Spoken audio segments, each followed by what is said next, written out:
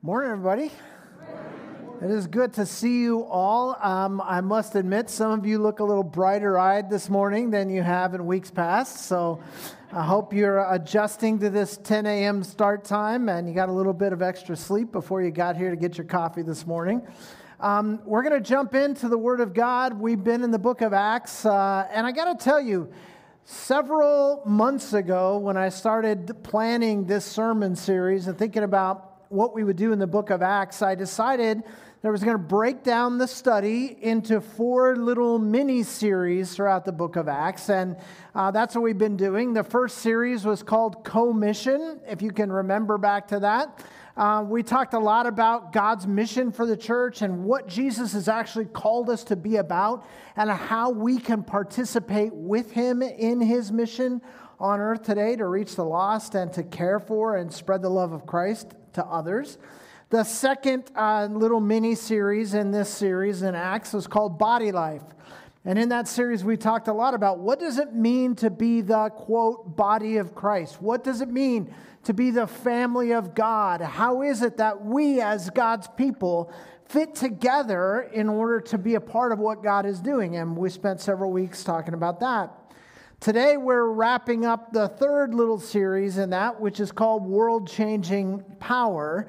And that is a series all about the manifest power of God that we see throughout the book of Acts. And as we looked at last week, you can see in almost every page of the book of Acts, God exhibiting supernatural power, overwhelming power.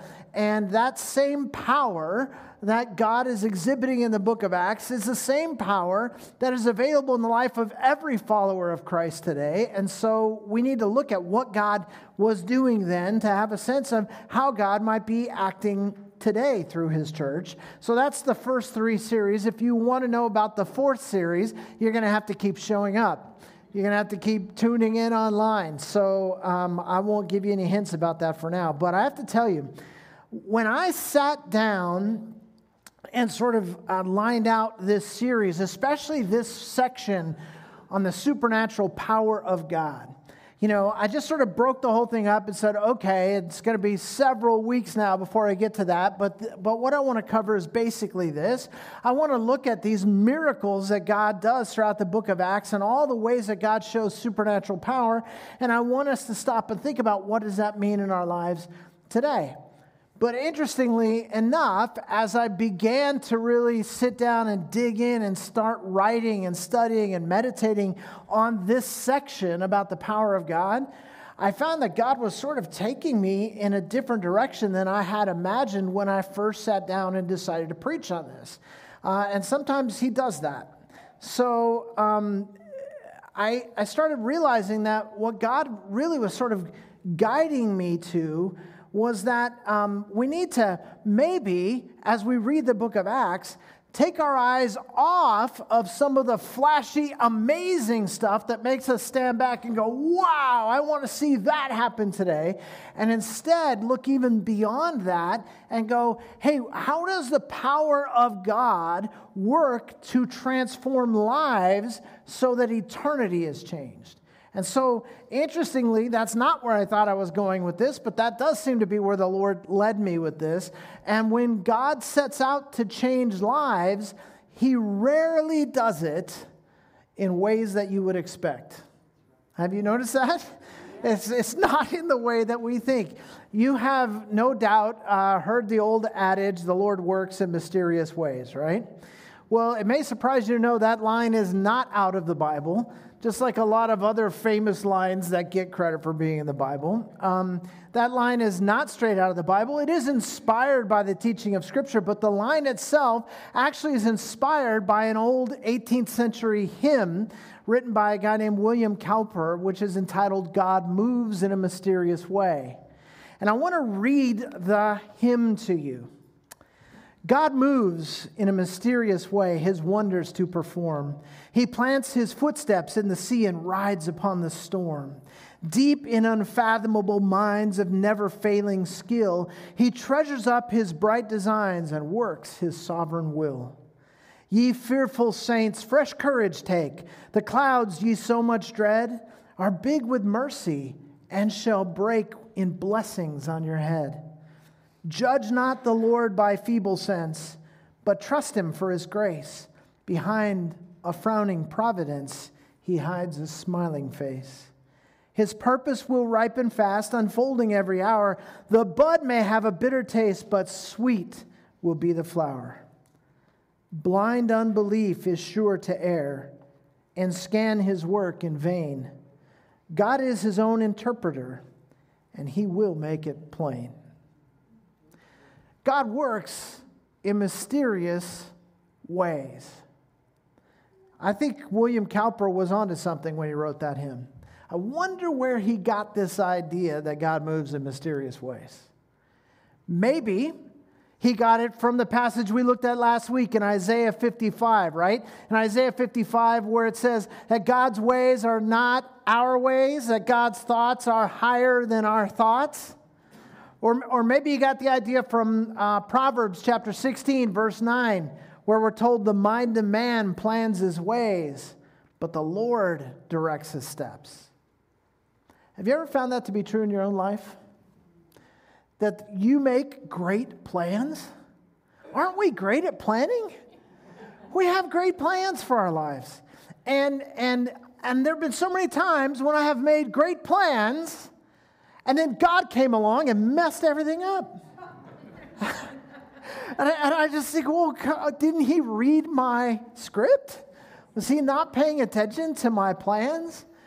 Let me give an example of this. We started, as most of you know, we started about a year ago. We gathered this team in order to help us plan a sabbatical. Next summer, Christy and I are going to be on a sabbatical during the summer. And we had heard about this ministry that gives large grants to churches to pay for sabbaticals for pastors when the church needs that and the pastor needs that. And so we put a team together and we put a plan together and we wrote for this grant. Now, I don't know if you've ever written for a grant, but it is a massive undertaking. And you have to jump through a million hoops, and you have to go down all the roads that they tell you to go down. And we did all of that. And when I read the request that we put together as a team, after months and months of prayer and hard work, I just went, well, this is a no-brainer. Of course they're going to give us this grant. How could they not give us this grant? I mean, who better should have this grant than Grace Fellowship? They should give us this grant. And then we got word last week that they have decided not to give us this grant. I know, right? They must be dumb, these people. But you know what's funny? We've been praying and working on this for the better part of a year. And still, when I finally got the email, it was just short and to the point. Thank you for applying. Unfortunately, we received lots of applications and we were unable to give you this grant. Feel free to apply again in 100 years or something like that. And I read the email and I just had this overwhelming sense of peace. Because God directs our steps. And I don't care how hard you work making the plans. God directs our steps. And so I had this amazing sense. They won't even let you contact them and go, hey, how come? They tell you in the email, don't ask us why. So we're like, all right. So I was just blown away to remember that after all of our work and all of our planning and all of our prayer and all of our joint efforts, that God went, you know what? I always have a better plan than you have. And so for most of us, this last year and a half has not gone according to plan. Would that be safe to say? It has been a bizarre time in our lives. For all of us here, this is the only time in our lives that we have been part of a pandemic of this level. And it's been exactly what we did not expect. So that's been a great example of that. As you have struggled through all of these months, and all of the adjustments that have been required of you in your life that have become necessary as a result of the past couple years, has it occurred to you that maybe God has been actively redirecting your steps? That maybe God has not fallen asleep, that maybe God has not forgotten about us, that maybe God has not been overwhelmed by some plan that he knew nothing about, but that the God of the Bible, who has been in control for all time, is still in control today, and maybe that job you thought you were supposed to have, or that wedding date you thought you were supposed to have, or that child you thought you weren't supposed to have, or whatever, that God was somehow redirecting your steps. I want to throw that out there for us today to really chew on. I wonder what Abraham thought. After God promised him in no uncertain terms, you will have a son, and through that son I will make a great nation.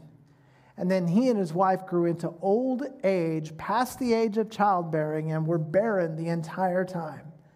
I wonder what he thought. I wonder what he thought when finally that miracle son came and God said, okay, you've got him, now kill him. I wonder what he thought.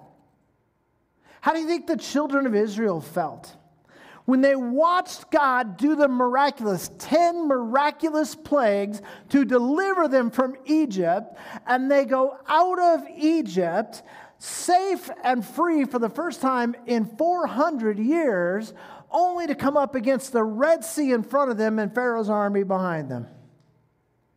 I wonder how they felt. What do you think the soldiers in Saul's army thought when they saw this little kid David walking out onto the battlefield with just a sling and 5 smooth stones to face a giant? Or what about Naaman when he was told, don't worry, God will heal your leprosy. All you have to do is go and dip into the Jordan River, not once, not twice, but 7 times. Or how do you think Joseph felt when the voice of an angel said, don't worry, she's telling you the truth. This really is of the Holy Spirit.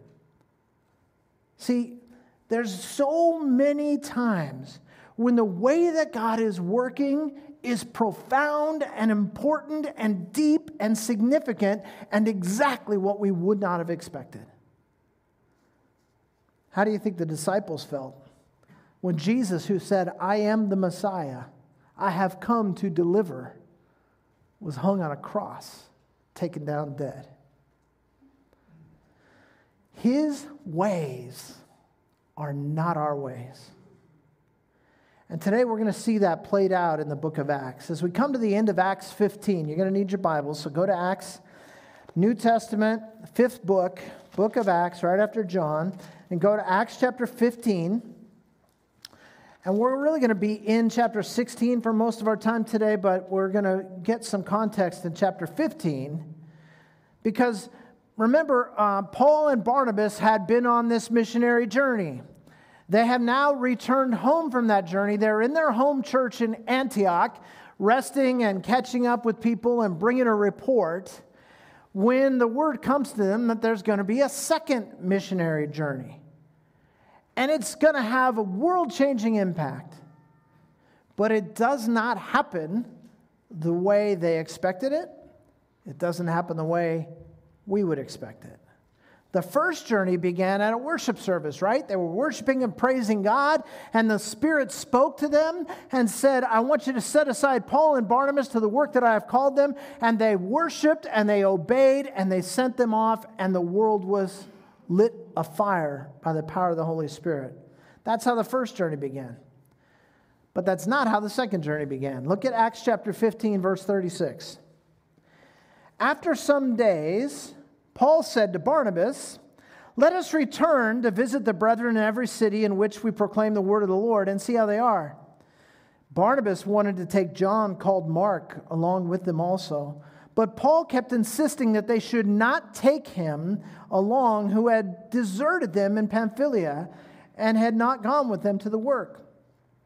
And there occurred such a sharp disagreement that they separated from one another. And Barnabas took Mark with him and sailed away to Cyprus. But Paul chose Silas and left, being committed by the brethren to the grace of the Lord. And he was traveling through Syria and Cilicia, strengthening the churches. Even the godliest of people don't see eye to eye sometimes. So here you have Paul and Barnabas, these men, these pillars of the early church, these men whom God has used to transform the world, and God calls them to go back out into the mission field, and they began to talk about how to do it. Do you remember when we were looking at this in the passage when Mark left them? And I said, oh, this guy, John Mark, he leaves them. That becomes important later. Well, this is when it becomes important. Because, you see, Mark, or John, they sometimes call him, but we'll call him Mark. Mark is the nephew of Barnabas. And so there's this familial tie there. Paul is apparently pretty ticked off that Mark left them back in Pamphylia on the first journey. And we're not told why he left or what happened, or we don't know exactly what, was his passport no good? Did somebody get sick at home? We have no idea what happened. He just left. Now we find out Paul's not too happy about it. Thinks maybe this guy's not really committed. Maybe this guy can't really be trusted. I don't want him coming along with us. But Barnabas is convinced, no, he's an important part of God's plan. I want him with me. I'm trying to build into him. I'm trying to develop him as a young man of God. I want him with me. And they cannot see eye to eye, to the point where it comes down to this. Barnabas and Mark go one direction to do ministry, and Paul and Silas go another direction to do ministry. And as chapter 16 opens, Paul and Silas stop off in a town called Lystra, where they meet a young man named Timothy, who becomes a traveling companion and a protege to Paul. Now we got Mark in the story, and we got Timothy in the story. Mark, as you may have guessed, turns out to be the guy who writes the Gospel of Mark. He turns out to be a very important figure in God's plan for the world. And the investment that Barnabas made in him no doubt pays off as he becomes stronger and stronger in the Lord and writes the Gospel of Mark, which is still changing lives today. Timothy, who joins up with Paul and Silas, is this young man that Paul wants to build into. And Paul builds into him, and Timothy becomes the pastor of the church at Ephesus, one of the most influential churches in the world. And he is the recipient of the letters 1st and 2nd Timothy, which we have in our Bibles. Also, pretty important. And only a few verses later, it doesn't say this, but you pick it up. A few verses later, the narration changes from third person to second person. Luke, who is writing this, also joins them. And instead of saying they went here and they did that, he says we went here and we did that. And we begin to see that now Luke, who also writes a gospel and writes the book of Acts, becomes a part of this team. Interesting how this split, which everybody looks at and goes, ooh, that's kind of a black eye in the early church, God used anyway. God works in mysterious ways. But wait till you see what happens next. Look at chapter 16. Let's pick it up in verse 6 and 7. They passed through the Phrygian and Galatian region, having been forbidden by the Holy Spirit to speak the word in Asia. And after they came to Mysia, they were trying to go into Bithynia, and the Spirit of Jesus did not permit them. Does that seem weird to you? God called them to go and preach the gospel to the remotest parts of the earth. This is their calling.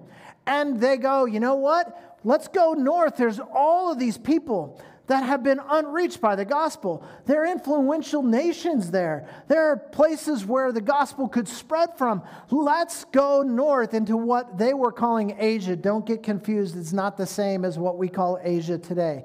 It's basically above Turkey, and they're talking about going north into something more like what we would call Eastern Europe today. And the Holy Spirit, according to verse 6, forbids them to go and preach the gospel. Sometimes, the very thing we expect that God would want us to do, the very thing that we go, oh, well, of course it's in God's will, God doesn't bless. God doesn't get involved in. Why would God forbid something that we know is within His larger will?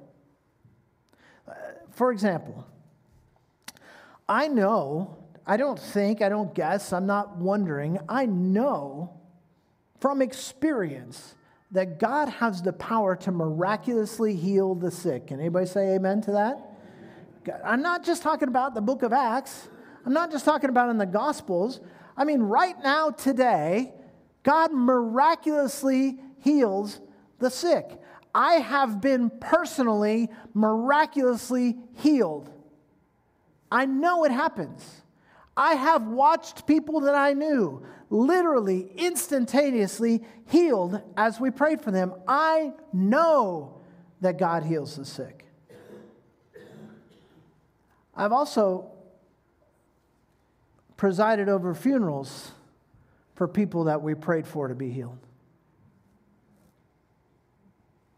Why? I don't know. What I know is that of the hundreds, thousands perhaps, that I have personally prayed for to be healed, you could count the number on two hands that I've actually seen supernaturally, instantaneously healed. I don't know why God doesn't do things I would expect Him to do.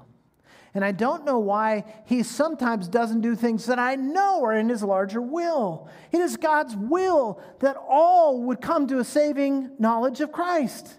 And yet, I have shared the gospel with people who have rejected it. Why? I don't know. But I know this. His ways are not my ways, and His thoughts are higher than my thoughts. Paul just wanted to do the very thing that God had called him to do. God had called him and empowered him, even saved him and set him aside so that he could preach the gospel to people who had never heard it before. And when he wanted to do it, God forbid him to do it. That makes no sense to me. And I don't think it made any sense to Paul either. It must have been discouraging. What am I doing out here? In verse 7, again, Paul wants to go to Bithynia, also part of what he called Asia. But God, once again, would not allow it. Why? We're supposed to be His witnesses to the uttermost parts of the earth, but God wouldn't let him go north with the gospel. He must have been so confused.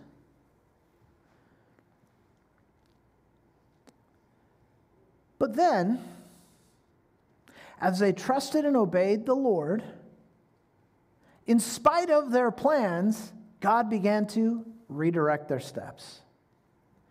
You see, miracles are awesome. Supernatural intervention is incredible, but one of the greatest ways God can sometimes show His power is by not giving us what we're asking for. Sometimes one of the ways that God shows His amazing power is by not letting us go where we want to go. Sometimes He shows His amazing power by not letting us have what we want to have. God was about to change the world in a way that only He knew about, and Paul had no idea. Now we can look back in hindsight and go, aha, God was at work. So He redirected their steps. They wanted to go to Asia. God wanted the gospel to go to Europe. Look at verse 8. And passing by Mysia, they came down to Troas. A vision appeared to Paul in the night. A man of Macedonia was standing and appealing to him and saying, "Come over to Macedonia and help us." When he had seen the vision, immediately we sought to go into Macedonia, concluding that God had called us to preach the gospel to them. So putting out to sea from Troas, we ran a straight course to Samothrace, and on the day following to Neapolis, and from there to Philippi, which is a leading city of the district of Macedonia, a Roman colony. And we were staying in this city for some days. Philippi. Where have I heard that? Oh yeah, the book of Philippians. The Roman colony that God was sending them to was this little place called Philippi, which turns out to be the home of one of the most influential churches in the history of the world.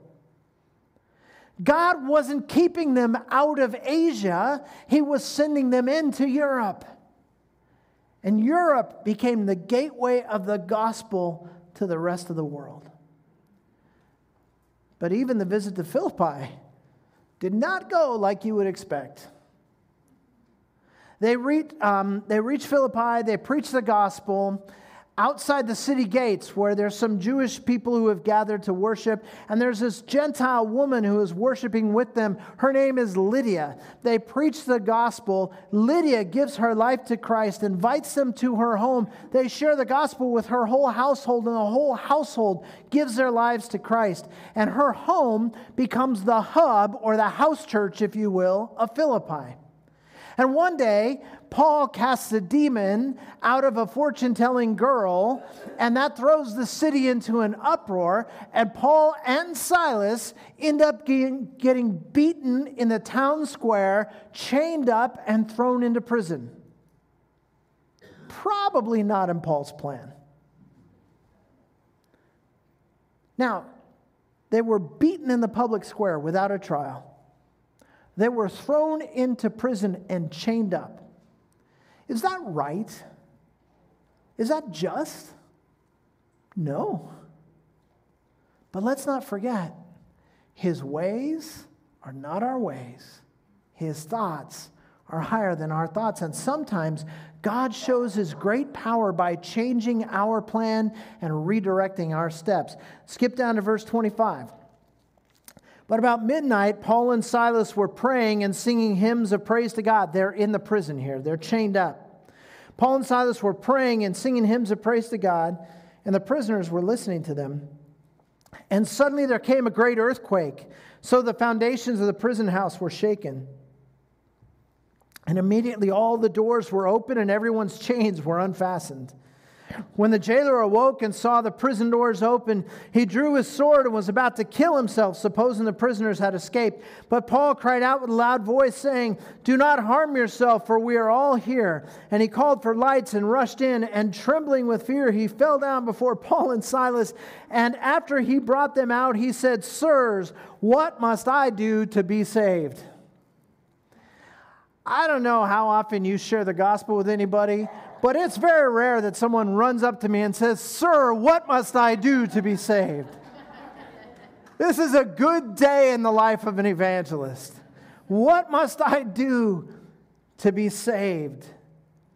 They said, verse 31, "Believe in the Lord Jesus and you will be saved, you and your household." And they spoke the word of the Lord to him, together with all who were in his house.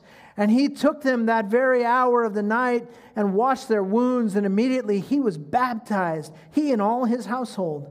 And he brought them into his house and set food before them and rejoiced greatly, having believed in God with his whole household. Wow. The Lord works in mysterious ways. Listen, what happened to Paul and Silas was unjust. It was wrong. It was bad. It was evil.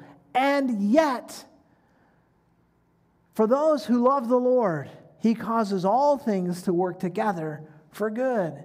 He is working even when we are struggling. Just because we have to endure pain, just because we have to endure confusing circumstances, does not mean that God is not at work. God had not allowed them to go to Asia. It made no sense to them. God had used the strangest of very disappointing circumstances to get them to Philippi into the jail where they could be where the jailer was ready to receive Christ. And just as the gospel was beginning to take root, God allowed his servants to suffer pain and injustice and indignity. Their basic human rights were trampled. And I'm not making light of that. It's always wrong when basic human rights are trampled. Even their rights as Roman citizens were ignored. And the government overstepped its bounds, as governments are wont to do. But did that mean God was not at work? Nope. He was giving birth to the Philippian church. Paul and Silas would end up leaving immediately. But Lydia's family was there. The jailer and his family were there. The young lady who had had the demons cast out, she was there.